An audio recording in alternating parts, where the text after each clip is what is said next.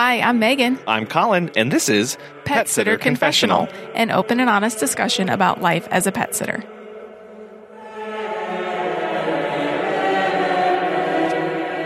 Hello, welcome to episode 200. Woo! 200. Can you believe it? Yeah. It's hard to imagine for me that with everything going on, we've hit episode 200. It seems like quite the journey. It's exciting, though. We love doing this, and we thank you so much for listening every week. And also thank you to our awesome sponsors, all of our Patreon members.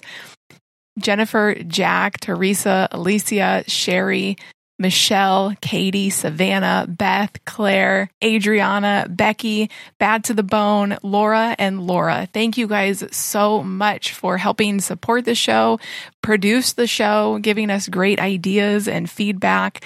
We love you, and we thank you for listening and supporting. And special shout out to Jennifer for supporting us for 1 year by now. And we are so appreciative for all of you who support and listen in every way that you do. We also want to thank today's sponsor, Courtney Segal with Palmetto Scoopers. So this is a Q&A episode. We asked for your questions, and we are going to give some hopefully helpful answers. There will be words used. So the first question comes from Teresa, one of our Patreon members.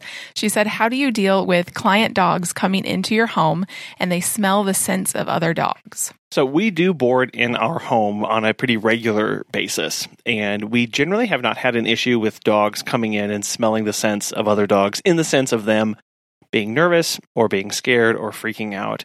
We have a pretty extensive cleaning routine that undergoes multiple times a day with neutralizing and deodorizing odors versus just covering them up. However, we do deal with markers from time to time. And we've noticed after the first little while that they'll quickly stop after it kind of gets old, and we clean up immediately behind them. However, for persistent markers, we default to belly bands, and the dog will be in a belly band for their time with us. And we've actually also turned away dogs who are persistent markers or who mark continuously during the meet and greet. Well, and we've also had one particular dog that the belly band would not stay on him. He would just keep taking it off. And we've had to say, no, like we can't do this. We need to maintain our home in a clean state. But it also helps that we don't have carpet downstairs. We do have some rugs that we clean regularly, but we don't have carpet. We just have hardwood. The next question is also from one of our Patreon members, Sherry. When you first thought of starting a podcast, did you ever imagine you would have such a profound effect on all the people you supported through a pandemic? Your constant support truly made it bearable. We are not alone. Thank you. Well, first off, Sherry, thank you. We're so happy that this podcast has been helpful. And honestly, never in our wildest dreams did we ever imagine the connection that we'd have with our listeners. I mean, COVID was rough. And it's still playing a major role in life and business across the globe. This podcast has been a way to connect and stay grounded for us, too. Yeah, we started this before the pandemic, but we wanted to make sure that no one feels alone. This industry can really feel isolating when you're just around pets all day and you're texting and dealing with clients that might be a little cranky or dealing with potential clients who are asking you a bunch of questions. And so it can really... we're not a people industry, we're a pet industry. So it can feel isolating. If you're going through something, there is someone else that has gone through it or is currently going through it. And that's why we want to interview as many people as possible to get everyone's stories, to get everyone's lessons that they've learned through the tough times in their business. Because if you're having a tough time in your business, I'm sure that they also have. So we want to connect people. We want to elevate the industry so that everyone can be better and awesome. So even if it's not exactly the same, we are all cheering you on and want you to be successful. COVID really just highlighted how connected we all are anyway. We were all going through the same thing. The bottom of all of our business dropped out. And so we are beyond blessed to get to share other stories. And I think another part of this aspect too is Megan and I are just pet sitters. We have been in business for going on 10 years, but we don't have all this figured out. And I think that's part of the fun of doing this as well, is we are learning, we are growing as we get connected as well. And so it really shocked us whenever we got the response and continue to get the response that we do, because we're not coaches. We're just Joe and Jane Schmo. Joe Schmo and Jane Schmo.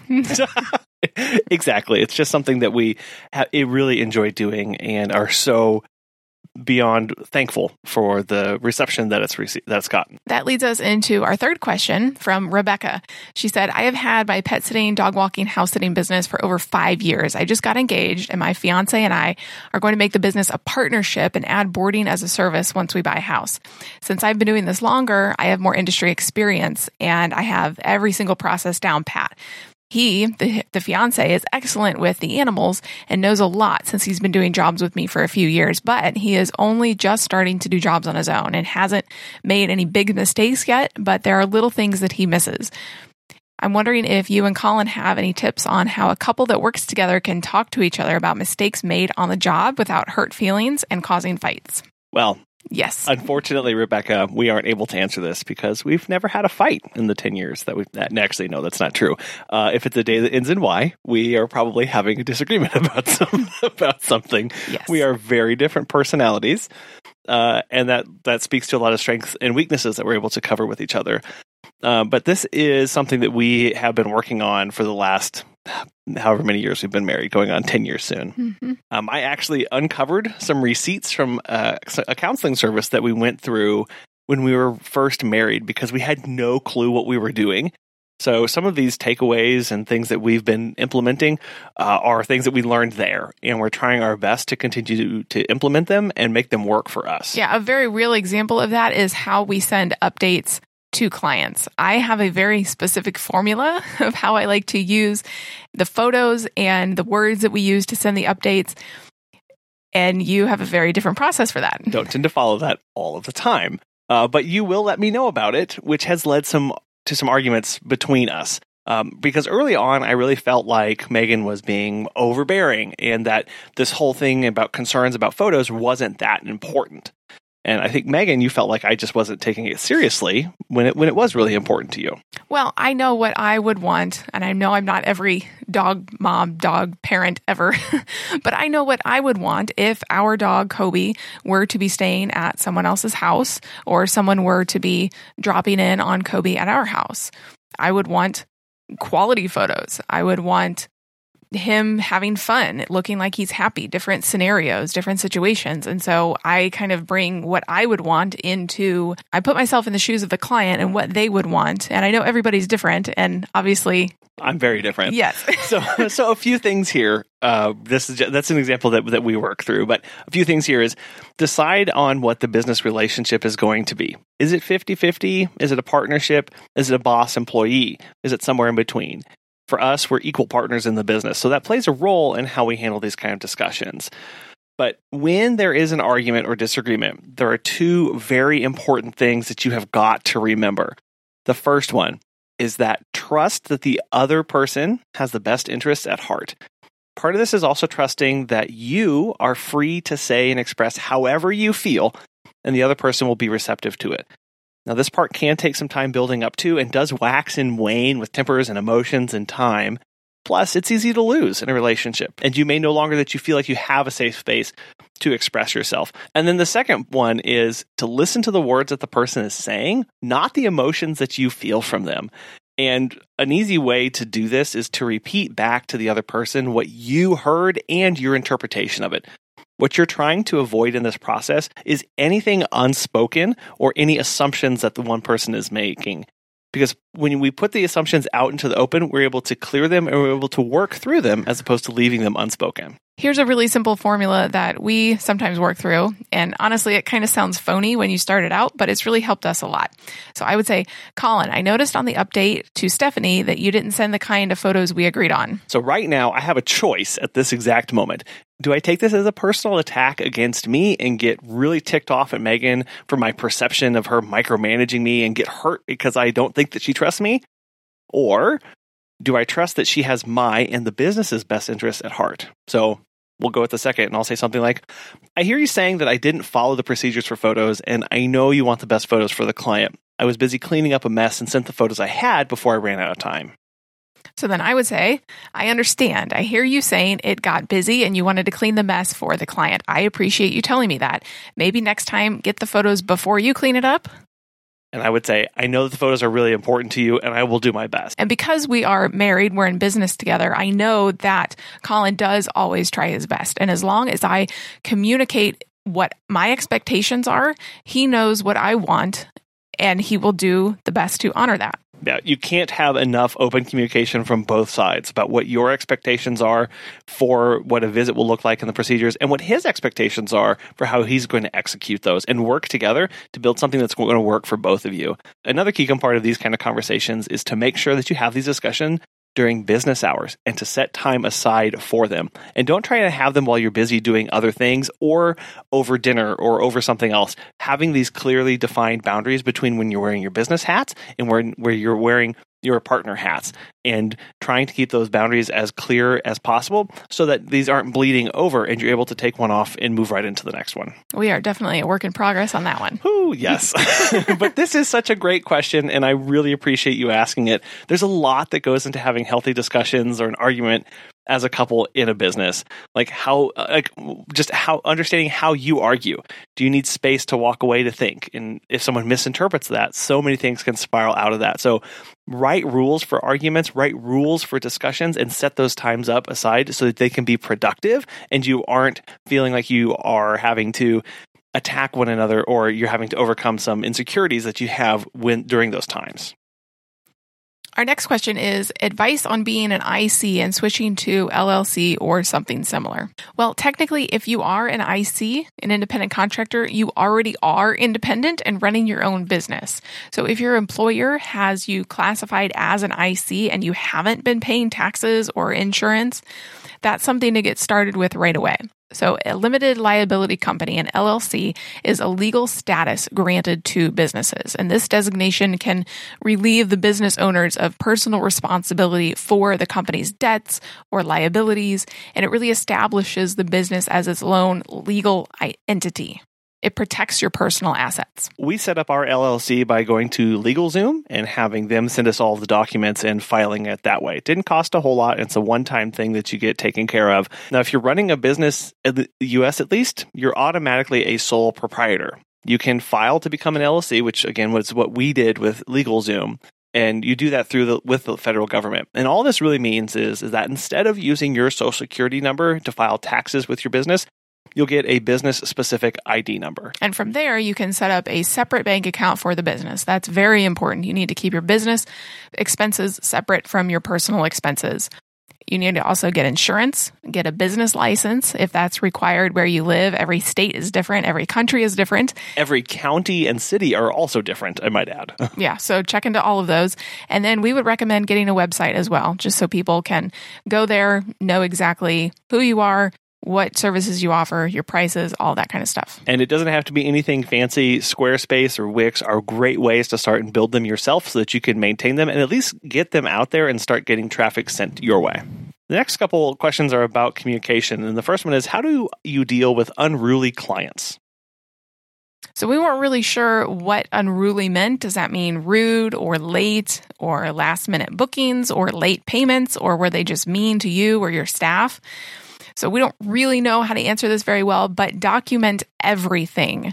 Make sure that if you have a software, everything is in your all communication is in your software. Pictures, updates, any kind of communication, vaccine records, any of that. Make sure you have reasons also for termination in your contract. If they don't abide by anything in there and they've already signed it, you can just say, due to the continued conduct that goes against the client expectations in our contract, we will be halting services effective immediately. So again, if you don't have a contract, if you don't have reasons for termination of services outlined of why you would terminate services for a client, get those in there in writing and have people start signing those today. It's going to protect you for when these kind of instances come up, when someone is unruly, whenever they aren't treating you well, when they're disrespecting you or your staff and they're disrespecting your time and boundaries. You have reasons. You can get a very simple line in there and send it to them, and then that's that. Well, and if they aren't respecting your boundaries, you don't really want them as a client anyway, so we would recommend letting them go. And we actually do have an episode on that, episode 175, Breaking Up with a Client. Our next question is, how do you professionally communicate with a clueless, ditzy, or not so smart client? Well, I would ask, are they actually clueless or are they playing you? Again, as Megan mentioned earlier, document everything and set clear expectations in your contract, especially around things like payment, safety, and cancellation policies. Now, only you know what your tolerance level for this is. We have a very low tolerance for clueless or ditzy clients because they waste our time or they put us in binds because they, quote, didn't know they couldn't just drop off their dog that day whenever they're leaving for 2 weeks. And so we're trying to avoid the extra work of sending them reminders of service, like a text, see you tomorrow at 7, and then the day of saying, see you today at 7. At that point, you're only feeding into it. Have your policies of operation and stick to them and treat them the same as every other client. Along with communication, we got a question in, how do you communicate to clients that it's time for them to pay more? Raising rates? Hey, this sounds familiar. Yes, we just did this last week. Raising rates is always scary. It really is. We just did it. It included a video on our Facebook page, social media posts, and our weekly newsletter. It said, we are so thankful for your continued support and trust you've placed in us to care for your pets. Effective September 1st, all new service requests will be at the new prices listed below. And we said this is for all clients. We're not grandfathering anybody in. And really, it's very important to be very clear on what services are increasing in price. If all of them, then you need to outline all of them and exactly by how much and when they go into effect. It's important to think about if you grandfather anybody in. We have done that in the past. We chose not to do that this time because, frankly, our client base is so large that if we grandfathered everybody in, there would be nobody paying the new price. I mean, we are getting new clients in, but it's just we have such a large client base that there would be really no point because we'd just still be going at the same rates we are now. So that's something you have to consider. Will you raise some people but not others? Ultimately, though, stick to the facts. Probably you're going to lose some people. I feel like we already lost at least one person because we raised our rates, and that might happen, but you have to realize that you're going to be working less for more money. Some people may not agree with your new prices, and then that's just the reality of the situation. When McDonald's goes from a $2 Big Mac to a $3 Big Mac, not everybody buys it. Don't try and get into the weeds on why you are increasing your prices. And yes, you will have to send this information out a lot if you choose to. Some people choose not to announce the price increases ahead of time. It's just whenever they come back to book, there's a new rate. And I think they get this from a lot of times in retail or in other service-based industries. There's not a big social media push to announce a price hike or a price increase. It just happens whenever somebody needs you. So if that's the way you want to go, you can totally do that.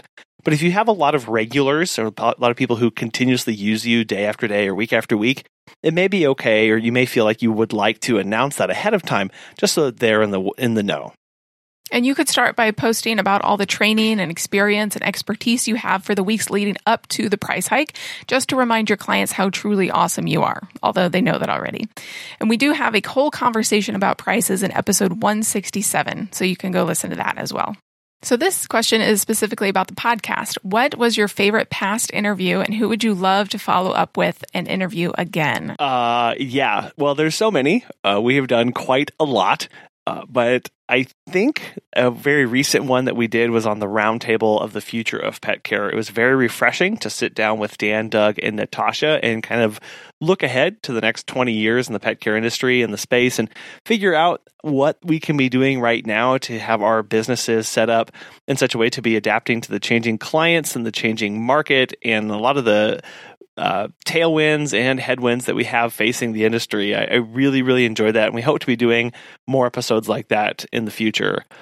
As far as following up other interviews, I'm going to say everyone, just because some of them we interviewed almost 2 years ago now at this point, and I just want to get caught up and see how they've all changed and things that they've experienced and more lessons that they've learned. So we are working on that. It's just really hard because there are so many of you amazing people out there that we want to connect with and have on the show that it's hard to get it all juggled and scheduled out. I too really enjoyed the roundtable, and I'm very much looking forward to us doing more of those. So I don't know if I could pick a favorite, but I think that I really enjoy when we are able to connect pieces of the puzzle within the pet care industry. And I really loved it when we did episode 122, Selling Your Business with Becky Eberly. So she had a great advice about how to sell, what worked for her, and lessons that she learned through the process. And so not only did we get to interview her about selling her business, but we got to interview the person who bought her business. That was episode 180 with Having What It Takes with JP Annunciacion. That was so cool. I loved the connection there between her selling and him buying, and we were able to hear both of their stories. And speaking of people who we've previously interviewed, our sponsor today is Courtney Siegel with Palmetto Scoopers. 2020 showed us the importance of having a diversified business. As we take on new clients, there are many opportunities to add services and value packages for our clients. Courtney, owner of Palmetto Scoopers, wants to help you be number one with your clients number two. Courtney is passionate about helping others excel with a poop scooping service. What tools and trainings do you need? What do you do with all of that poop? There's a link in our show notes for you to check out and learn more about getting started in the pet waste removal business, and let Courtney get you started on the right foot. Our last question today is it possible to work as a pet caretaker 7 days a week and sustain a healthy, balanced life overall? Or rather, is it feasible for pet caretakers to have one day of the week where they do not work at all while still maintaining a successful business? The answer is yes. Why not 2 days off? We know several walkers who work Monday through Friday only. You can also choose to work 7 days a week. A lot of people do that as well. But what do those days look like? Are they all 18-hour days? If so, you are likely headed for burnout. Nobody can do that all the time. You can work 7 days a week, but every third week, take 4 days off, or whatever you want. You can set up your business however you want. But I don't think it's possible to sustain a healthy, balanced lifestyle working 7 days a week, 365 days a year. You have got to take off time to yourself. And I am preaching to the choir here because I don't like doing that, but it is necessary. Yeah, what's important is that you get to set your schedule and then you communicate it with your clients.